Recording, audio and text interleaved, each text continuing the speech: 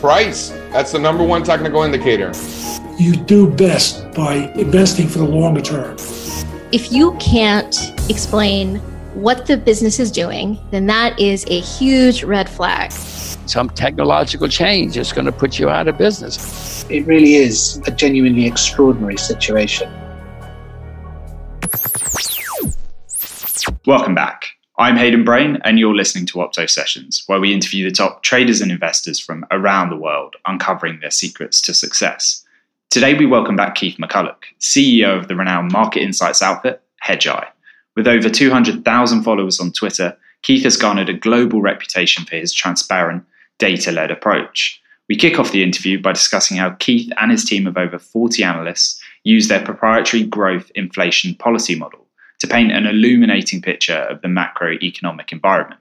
We also cover current markets, where I highlight the erroneous recession narrative being peddled by some mainstream media, before we unravel it using Hedgeye's unique top-down approach. Keith also makes sense of inflation, identifying the Fed's baffling position before explaining how Hedgeye went long inflation acceleration well over a year ago. Enjoy. Welcome back to Opto Sessions, Keith. It's great to have you on the show again. So how are all things Hedgeye right now? Markets must be keeping you, like everyone, I suppose, pretty busy at the moment. Yeah, a nice wake-up call for Monday morning with an alleged global contagion going on. But just business as usual here at Hedgeye, so things are going well. Thank you. Perfect. All right. Well, I'd like to start by reminding listeners what differentiates Hedgeye's investment analysis from your peers. So why have many of the world's smartest and most successful investors relied on your investment research for over a decade now? I think you get a different answer from different people. We cover a pretty wide moat of different kinds of investors, but I think the general answer would have two parts. I mean, people pay for our process. It's proprietary, and a lot of people might even call it their North Star or the process that they start with. And the other one, obviously, is results. So you can say you have a process, but if it doesn't help people, make money or save money, then that's not going to be too useful. So, and all of it's really within the lens of a former buy side or hedge fund manager, and I think that that's unique as well, because a lot of research that people get obviously isn't coming from a practitioner perspective. It might be a little bit more theoretical in nature. So, I think the actual doing of things and me trading my own portfolio, my own PA, if you will, alongside it, gives people a lot of confidence that I have skin in the game. Yeah, absolutely. It makes your insights, I suppose, much more actionable than some sort of theoretical-based insights that you might get from other publishers. Right, well, let's briefly dig into your investment philosophy then. So you formed the business in 2008, which is an interesting time to start covering markets, to say the least. So what was the eureka moment for you? Like, why found Hedgeye? I started in the late 90s, but I started Hedgeye obviously in 08. I'd spent the first part of my career on the buy side as an analyst and then a portfolio manager. So 2008, really, that was the moment where it was pretty clear that you could provide people a service that was not available. So again, helping them save their money first. I mean, that certainly isn't or wasn't back then rule number one of Wall Street, or the current, legion of doom, if you will, of fear mongering or clickbait type advertisers that are selling newsletters. They all have their own thing. My thing is to, again, save and make people money. So it wasn't an entirely unique thought. It was actually, I'm still kind of quite shocked that is unique. But again, given all the conflicts of interest out there, this has been a nice place for us to be alongside the people and democratizing, a real research process that real people use. I mean, that's a big thing for the people, if you will, or what we call Hedgeye Nation, is that they just have access to something that they would have not ordinarily seen. And I think that there's quite a curiosity for that as well. Yeah, well, let's dig into that then. I mean, why was it imperative to become the antithesis of everything that old Wall Street stands for? What were they getting so wrong, and what do they continue to get wrong? Well, I mean, just in principle, they're wrong, right? Like when you start every day with 90% of your ratings are buy, or your conflicts of interest with your banking clients, or your self-centered interest in collecting a brokerage fee in terms of an accuracy rate. I mean, these are major problems, right? Metaphorically, like, the Berlin Wall could be what it is until it comes down, and then you can see everything. And that's, to me, it's still like when we get down to our founding principles, which are quite literally the opposite of an opaque or an old wall. I mean, ours are transparency, accountability, and trust. And I mean, we take that quite literally to the bank every single day. And I don't think our competition can remotely pretend that is indeed the principles that they stand on. Yeah, absolutely. Well, your stated aim, I think I wrote on your website, is to provide hedge fund quality research for individual investors. So we know financial jargon often precludes even highly intelligent non-financial professionals from truly understanding and accessing the potential of financial markets. So how do you adapt the hedge eye approach to communicate with that audience?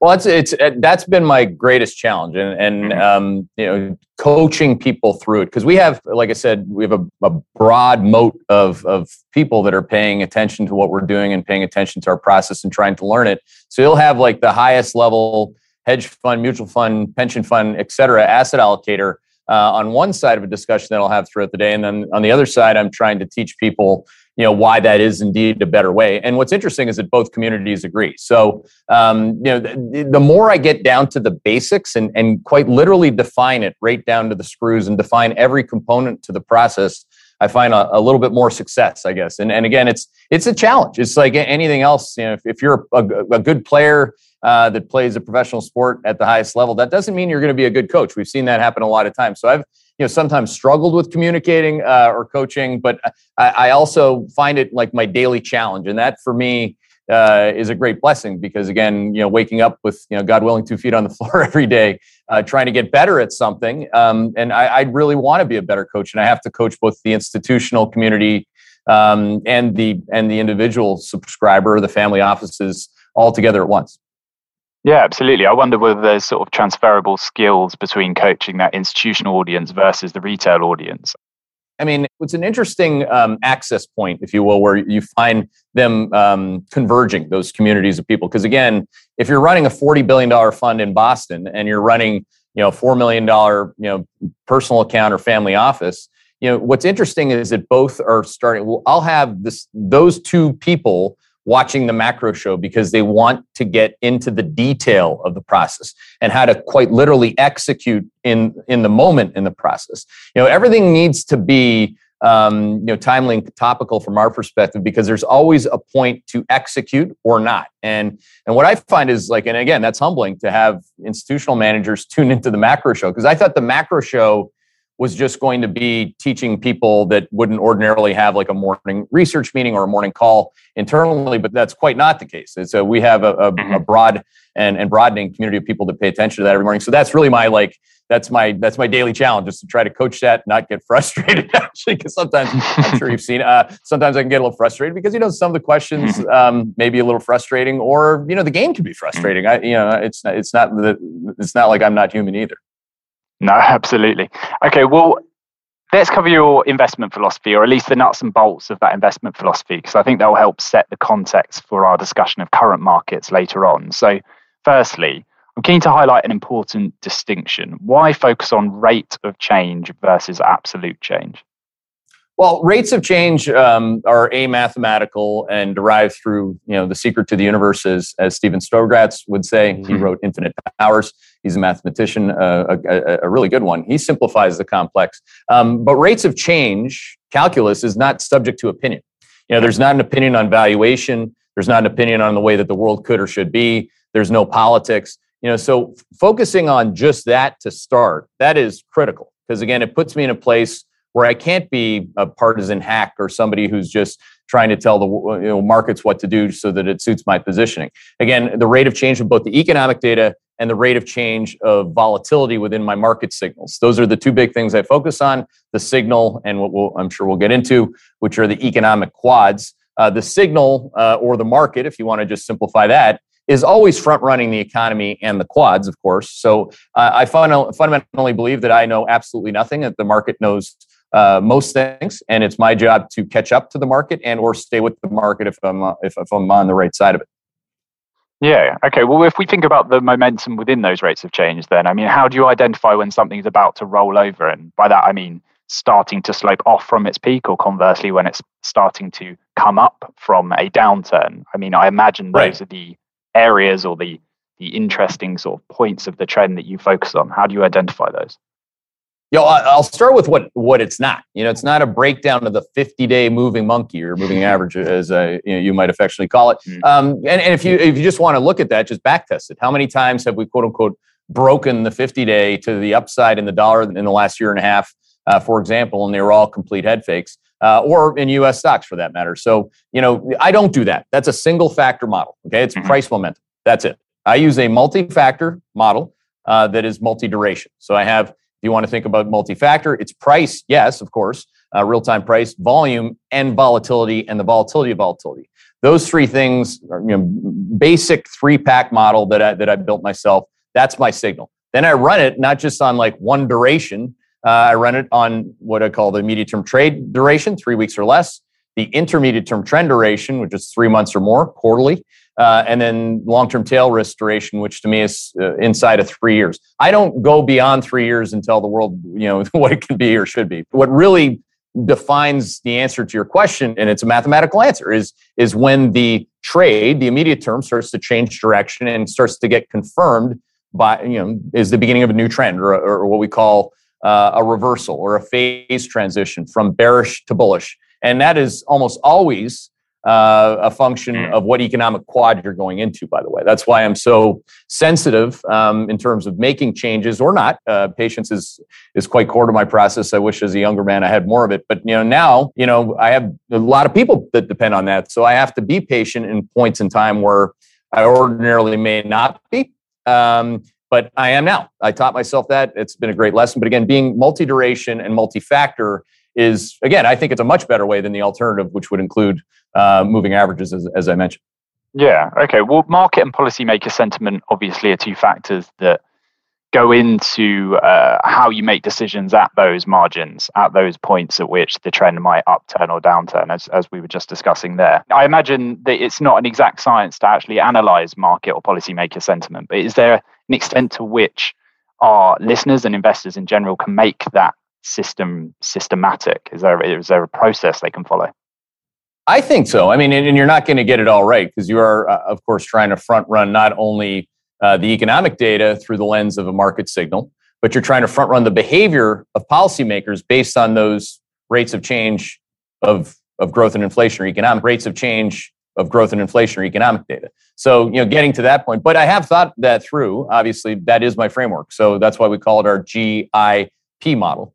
So again, growth, inflation, measuring, mapping constantly and stochastically, measuring and mapping the rates of change of that data and front-running policymaker response. A good example of that this year, obviously for the last year and a half, has been that our model was calling for a breakout in inflation in June of 2020. I mean, that's a while ago. That's a couple of careers ago, it feels like. But, we knew what the response was going to be from policymakers. They would, on the margin, get less dovish and some would get outright hawkish. The Bank of South Korea has done that, obviously. The Fed struggles with just trying to get there. But ultimately, they've been wrong on transitory, and our model has front-run that too. So there's a lot of different ways to front-run the Fed or the ECB or the BOK for that matter. And what it really is the data. If I can tell you, and that's really my premise to our institutional clients that really need that. Like, if I can tell you in 3 to 6 months what the economy is most likely going to be, and I do reserve the inalienable right until I live in China, where somebody takes that away from me, to change my mind on that any day of the week if the data changes or the signals, then you would want to know that, right? You would want to know that U.S. inflation was going to 5% when the Fed thought it could barely get to 2%. You would want to know, like in Q1 of this year, when we said short China, we're going to have a nasty stagflation surprise in China and Hong Kong for that matter. I mean, it's bloody well September, and now everybody thinks that that's new news. I mean, so you would want to know these things, but these things were defined by our quad map or a change in the economic condition of the two main factors, the rates of change of growth and inflation, to use those two examples in the U.S. on the inflation side and in China on the stagflation side. Yeah, okay. Well, let's get on to that quad map, that GIP model now. I mean, can you just firstly explain how you use economic growth and inflation and the marginal rates of change in those two factors to separate the economy into 4 distinct regimes or quadrants? Yeah, so this is our proprietary model, and when you look at the two factors, those obviously aren't proprietary. How we build the model absolutely is. So again, like I said, so we have 4 different economic quadrants that you could be in. Quad 1 is when you have Goldilocks, basically growth is accelerating on a real basis, inflation is benign. Quad 2 is white hot nominal growth. You have both growth and inflation accelerating at the same time. So for example, our call on that started in November in the US, and we had 3 quarters in a row of Quad 2, which is rip-roaring fun. I guess we backtest everything in macro against that. So in Quad 2, interest rates rip to the upside, high short interest stocks go to the upside, small cap stocks, the crappier the stock, the better. Quad 3 is where you get a toning down of that. So that's economic stagflation, where the real growth rate starts to decelerate because inflation's going up at a faster rate. And then Quad 4 is like what we're known for better or for worse. Quad 4 is when the shit hits the fan, or when you have both growth and inflation slow at the same time, and then the policy response eventually is to bail markets out. So getting in front of that move is a real important move, from a risk management perspective. But it's also really important to not see any market down day as, we're going into Quad 4. That would be the opposite of the way to read the signal, which is front running those 4 economic quads. Yeah, absolutely. I'm keen to understand as well how you sort of characterize that model internally. Like, is Hedgeye's investment strategy top down, whereby you overlay sector specific knowledge from each of your analysts, which I think you have well over 40 now covering each of the different sectors? Like, do you overlay that information after the macro picture has been established?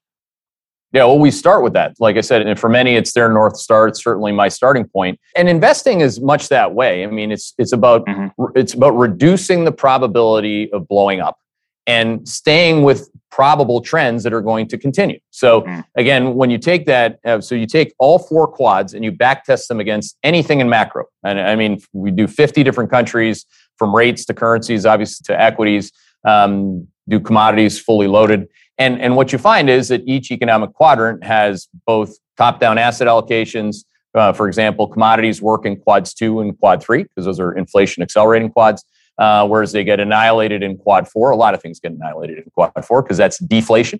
But it also provides a pretty damn good framework to be neutral. Like, I don't care if I'm making a deflation call or a reflation or an inflation call, for that matter, whereas a lot of people in this business, as you know, particularly if they're more of the writing nature and not the portfolio and alpha generating nature, they just perpetually take one view, which you can lose a lot of money for an uncomfortable period of time doing that. So again, we backtest it all, then we take it down to the sectors that work in each quad. Then our analysts, who are very well aware of that, take it down to single stocks. So we can backtest any stock within all 4 quads. So if you're an institutional client, because you'd have to pay a bunch to get that, you can give me 25 tickers, and I'll give you a report back that tells you what economic quad that stock is going to do well in and or poorly in. And those are really valuable insights, because it gives you an awareness. I mean, let's just start with that, right? It's not unlike I think if you think about the weather, Dalio calls his all weather model. Ours is constructed entirely differently from a mathematical perspective. I don't want to go off on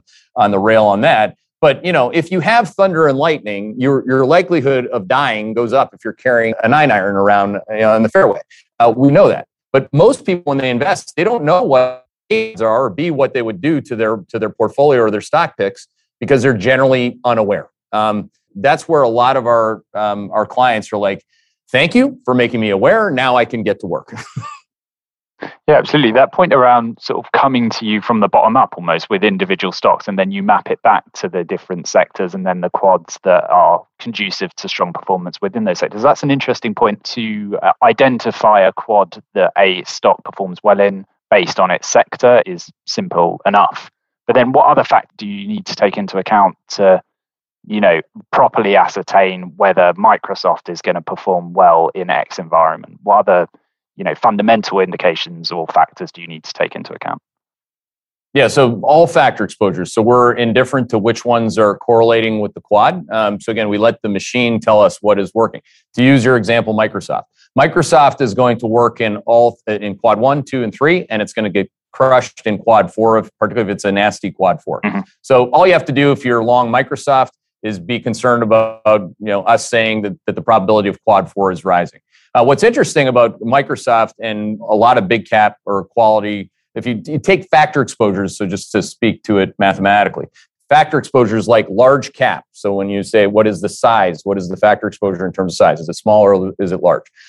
Quality. What's the balance sheet? So do they have a lot of leverage or no leverage? High short interest or low short interest? Low beta or high beta? So I can go on and on and on. But the fact of the matter is that when you go from quad 2 to quad 3, those factor exposures that Microsoft has are highly valuable. And they're highly valuable and coveted by this thing called the machine. So some people who are that's what the machine's looking for. There are a tremendous amount of people that are running money based on factor-based approach these days. So what you're finding, and in fractal math, you'd call it similar sets or emergent properties. The machine finds them pretty quickly. So they're, real growth slowing, buy Microsoft, sell the Russell 2000. Buy more Microsoft, sell your stupid small cap stock pick. Or now you're going to feel stupid, even though it's a good pick. It doesn't matter. It's not about the picks. It's about understanding what quad 3 environmentally looks for at the factor exposure level. And what you'll find is that the stock's back test will reflect those factors. We hope you're enjoying the episode. For interviews like this every Thursday, subscribe wherever you get your podcasts. And while you're there, make sure you give us a star rating and leave guest suggestions along with any other feedback in the review section. Now, back to the show.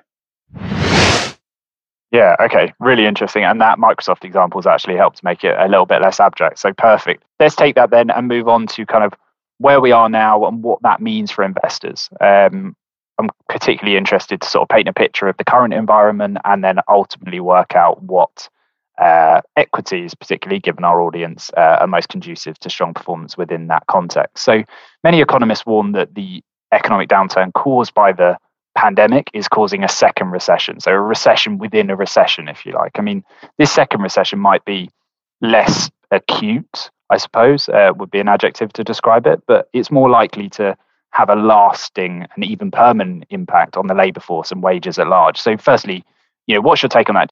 To have a recession, first of all, you have to have negative year-over-year growth, or at least going towards it. And you can have a very shallow recession, but have carnage in the stock market on the way there. What's happened is that we've gone from peak growth, the best growth rates we may ever see, likely we'll ever see in our lifetime, to say, call it 12% year-over-year growth was U.S. GDP growth in the second quarter, to half that in the third quarter. So slowing to a double over the prior cycle's peak is not a recession. And by the way, sticking it in the fourth quarter. So our current nowcast for U.S. GDP in the fourth quarter is 5.82%. So again, just to put that in context, what is 5.82% or slowing to 5.82% growth? I mean, the prior economic cycle peak in the USA was 3.3% in Q3 of 2018. We have plenty of experience, plenty of track record calling economic cycle peaks, recessions, et cetera. So it's not even remotely close to a recession. In Europe, our model has us now casting to from 2% inflation. You had your big cycle peak in the second quarter, then you slowed in the third quarter, but back going from 3% to 4% to 6% European economic growth in this quarter and the two after that. That is not even remotely resembling a recession. That is an expansion. Now, again, I don't think that it has legs beyond that. And that's another career from now for me in terms of making money on it, hopefully. And if you're looking for a recession or something that resembles almost no economic growth on a real basis, you go to China. You can find that there. You go to Japan, you definitely see deflation there. But you cannot, if you want to, you can paint everything one way. That's a really easy way to do this job, and you don't have to work very hard to say stuff like that. But we're right down to the screws, right down to the basis point, now casting every single 50 different economies. And, there's no recession here right now. If there is a recession that starts to develop, that would be more likely closer to the second and third quarter of next year in the USA. All the while, China is going to try to find some. They won't report it as a recession, but it's going to be a pretty nasty cyclical bottom in the meantime. So you have to also get used to the fact that different countries are going to do different things at the same time, which, by the way, is also, if you backtest it, you're going to find that that's actually pretty common. Yeah, okay. So that's the perfect answer, because my next question is about interpreting this economic data. I think there's a lot of ways that it's done in the sort of traditional investment and finance media that we've kind of alluded to already. And given that third quarter economic growth, for instance, will be compared to Q2, which was a bad downturn relative to history, and if we avoid another wave of lockdowns, Q3 GDP growth should be the highest ever. So to what extent is it a confusing macro picture for retail investors in particular? Like how do they make sense of that? Do they need to look beyond just, quarter over quarter growth or quarter over comparisons, for example? We use a 2-year look back. So when you look back 2 years, you're not just going to look at the pandemic. What you're talking about are base effects. They're really easy base effects in the second quarter, but they're tougher base effects in the third quarter. So third quarter growth slows against tougher base effects, et cetera. I think what's going to surprise people in the US is that the fourth quarter, despite even more difficult base effects throughout a reopening, you're going to see the numbers go up again. So again, you get the numbers came down in the third quarter, they're going to go back up in the fourth quarter.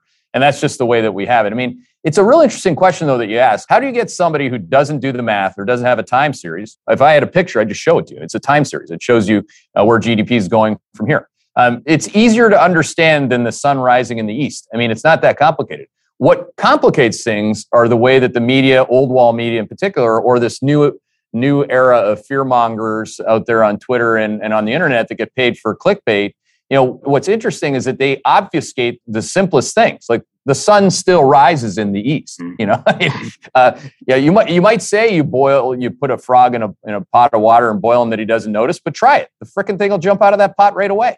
I mean, people believe anything, right? I mean, and that's the other thing in this day and age. And Neil Howe, our demographer, has written extensively about this.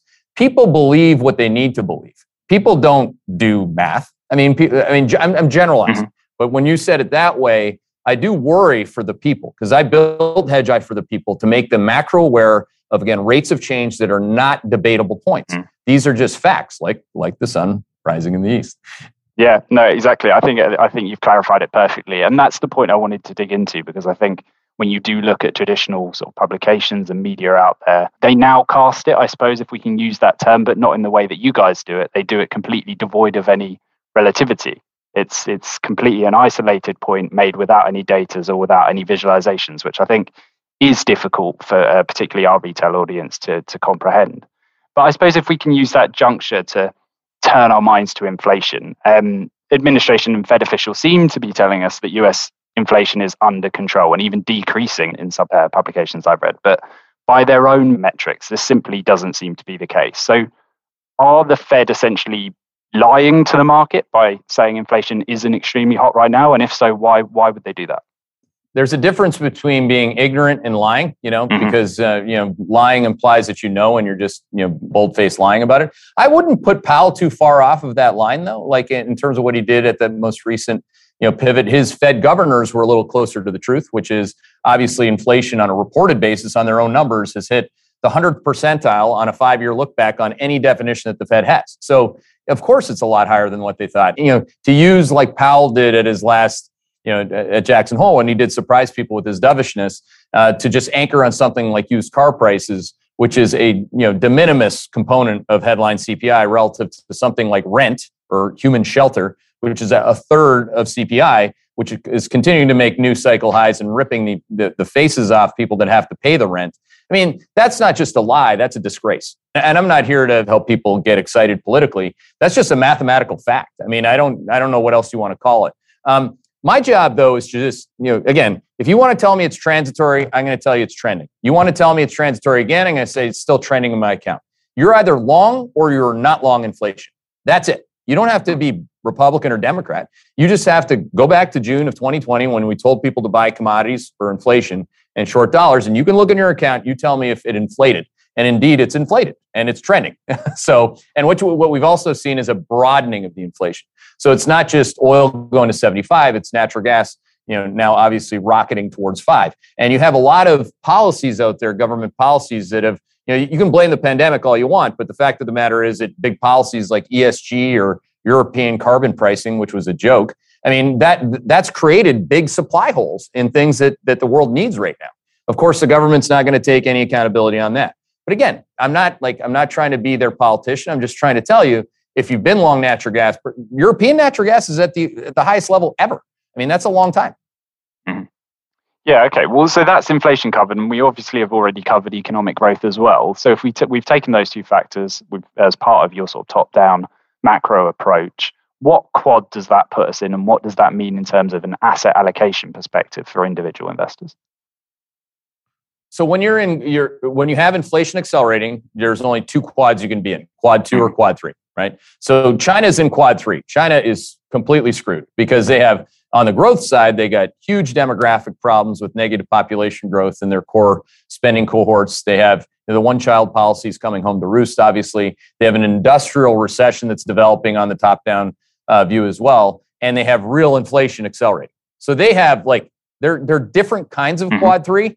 That's the bad one, okay? And that's consistently been our call since the first quarter. Then you have places like Hong Kong, which the Chinese quite literally couldn't care less about, that have to deal with the market effects of that.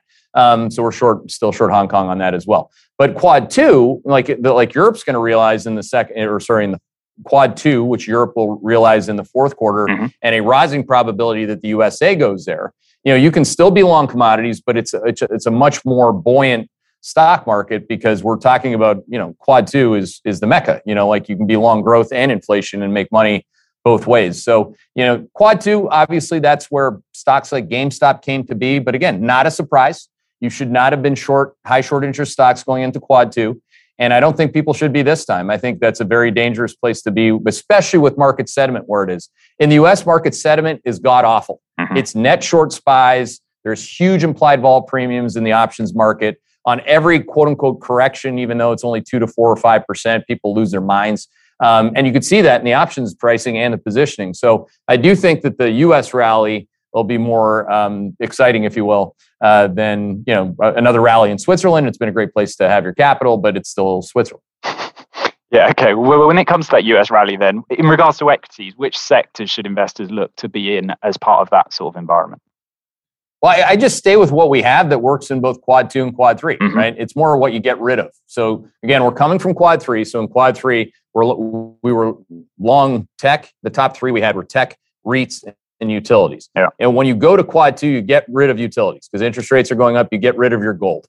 So again, in quad 3, by the way, for gold people, I prefer people be gold people that can go both ways, by the way, long and short. That is being a much more, some people that are long gold feel quite intelligent, quite sure of themselves. Stop that. You'll lead a better life, a better risk managed life, and you'll make more money and save more money if you just go both ways on gold. Understand that there's one quad the best quad to be long gold in is quad 3. We just came out of it. It was a better quad 3 in August of last year into September when it peaked. It had an 18% drawdown because we went into quad 2. So now, getting out of gold, getting out of utilities, those are important pivots. Adding, I guess, on the U.S. equity side, adding more beta or more small cap, mid cap exposure is another way to think about going to quad 2 from a factor exposure perspective. Because in quad 3, small caps are short and they obviously just were miserable places to be throughout quad 3. So these are things that we're thinking about. We're actually going to walk through it on our macro themes presentation later this week. Yeah, great. Okay. Well, we'll tune in for that one then. Final question on equity markets as part of this inflation perspective then. All-time highs were hit by the S&P 500 and the NASDAQ earlier this month. So can we give listeners an idea of when we're likely to retest those levels? I mean, if you look at just a volatility adjusted return. So again, if I take the VIX back towards 15, I can get the S&P up 9% from here. So that would obviously obliterate the prior all-time high, which was established in the first week of September. Again, I don't do price targets based on some bullshit evaluation of valuations. I use volatility. If volatility goes from where it's trading today, which is 25 to 15, 9% higher in the S&P 500 is a very conservative estimate. That's closer to 27 or 47.50, I believe, in the S&P 500. And I think that's an important thing. At least entertain the idea. I've done it. I've always done it that way. I don't give price targets. I change where the price can go based on what the volatility is doing. And that I think it's a very it's a safer way to deal with uncertainty. The worst thing you could do in a market is be certain that your price target is right. Imagine that you wake up every day and my S&P 500 price target is 4,500. And no matter what happens all year long, you're just going to say that till you're blue in the face and try to keep your job. I mean, that's terrible. I mean, it's a terrible way to live. Why don't you just wake up every day, like I said, God willing, 2 feet on the floor, 2 hands on the keyboard and say, oh, if volatility goes here, the price is going there. I mean, that's a lot easier way to do this. And you're going to be much more accurate doing it that way too. Yeah, absolutely. Okay, well, let's finish then by discussing quad 1. It's one that we haven't discussed so far. We've covered 2 and 3 and 4 to a lesser extent so far. But we've got a lot of equity investors in listening in, and I think they'll be keen to kind of know when economic growth and low inflation is there, and kind of when that might be likely to return, I suppose. So when do you think we're likely to see another Quad 1 environment? What key macro developments need to transpire before we see another Quad 1 environment, do you think? You're going to have to blow things up again. You're going to have a Quad 4 hit, and a Quad 4 gives birth to a Quad 1. So and that's, again, it's not a history that people don't know. It's the 1980s in the USA. It's the 1990s. Between 1993 and 1999, again, during like a prevailing or a more pervasive Quad 1 environment, what was happening was that the dollar was strengthening, commodity inflation was low, real growth was Goldilocks. But you had to come out of the 1991 recession to give birth to that 1992, 93, all the way to 1999 movement. By the way, same thing with the 1980s, 1983 to 89, not to go through the whole encyclopedia of cycles, but I think it's important to remember them. That was born out of the stagflation of the 1970s. So you have to, the inflation that we have today, it's a cycle of inflation. Again, if you missed it, too bad. If you're still long it, well done. We're not going to stay in that forever. I don't need to write a book to try to be famous on that's going to be forever. That's ridiculous. That's one way to not be famous, and I don't try to be famous anyway. But this inflation is going to give birth to a deflation, and timing it right is the most important thing that I'm striving for each and every day. And again, timing it means that you stay with it until it's not there. And I do think that Q2 of next year, from a much higher level, oil price could be at 85.90. S&P, I just gave you the levels it could be at. It could be a lot higher than that. And then the probability goes up because you're closer in time and space to the economic quadrant that is Quad 4, which is Q2 of next year. You're closer to the catalyst, and you're from a much higher level. And that's the way that I see it. Yeah. Okay. Well, remind us then which sectors are likely to perform well in that Q1 environment when it eventually does transpire. Well, Quad 1 is like Quad 4 or Quad 1? Quad 1. Quad 1 is basically being long real growth. So it's the same, almost the same as being long Quad 2 without the cyclicals. You're still long tech, any organic growth, still long consumer discretionary. You would not be in Quad 1 long like some kind of an inflation play, like a basic materials or commodities. Quad 1 is, of course, disinflationary. That's why real growth, humans really like Quad 1, right? Because they get to keep the money. That's the whole point.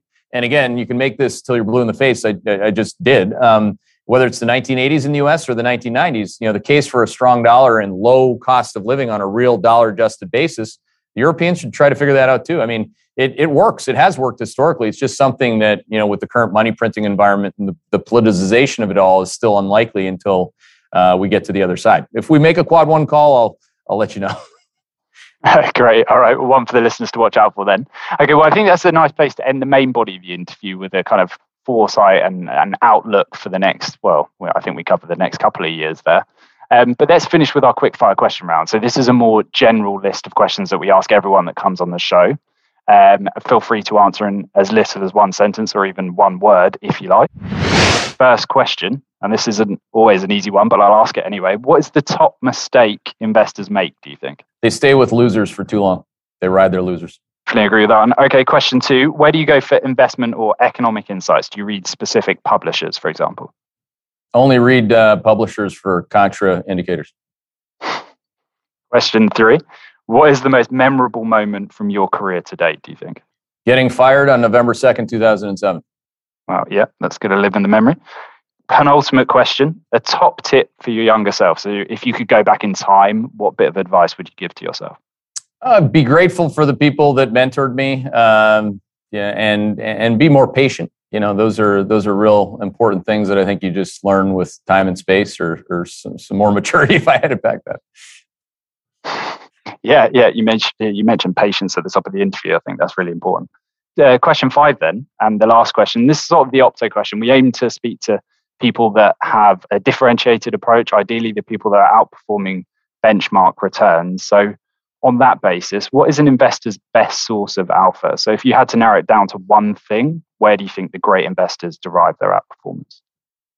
Making the turns, making the turns, the cycle turns, or if it's a single stock situation, making the turn from bearish to bullish.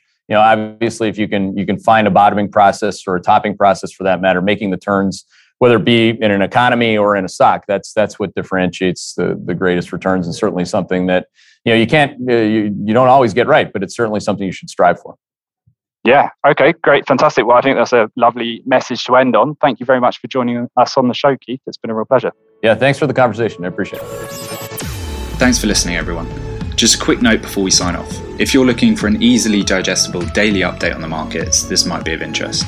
Opto Updates is our short newsletter sent every day during the trading week, giving you a bulleted list of the top 7 stories from the global stock markets. We've done the hard work for you, highlighting relevant opportunities and trends. And in addition, we'll also keep you notified of any new products, stock reports, or webinars from the Opto world. If you're interested, sign up using the link in the show notes. And thanks also to Co-Fruition for consulting on and producing the show. Until next time.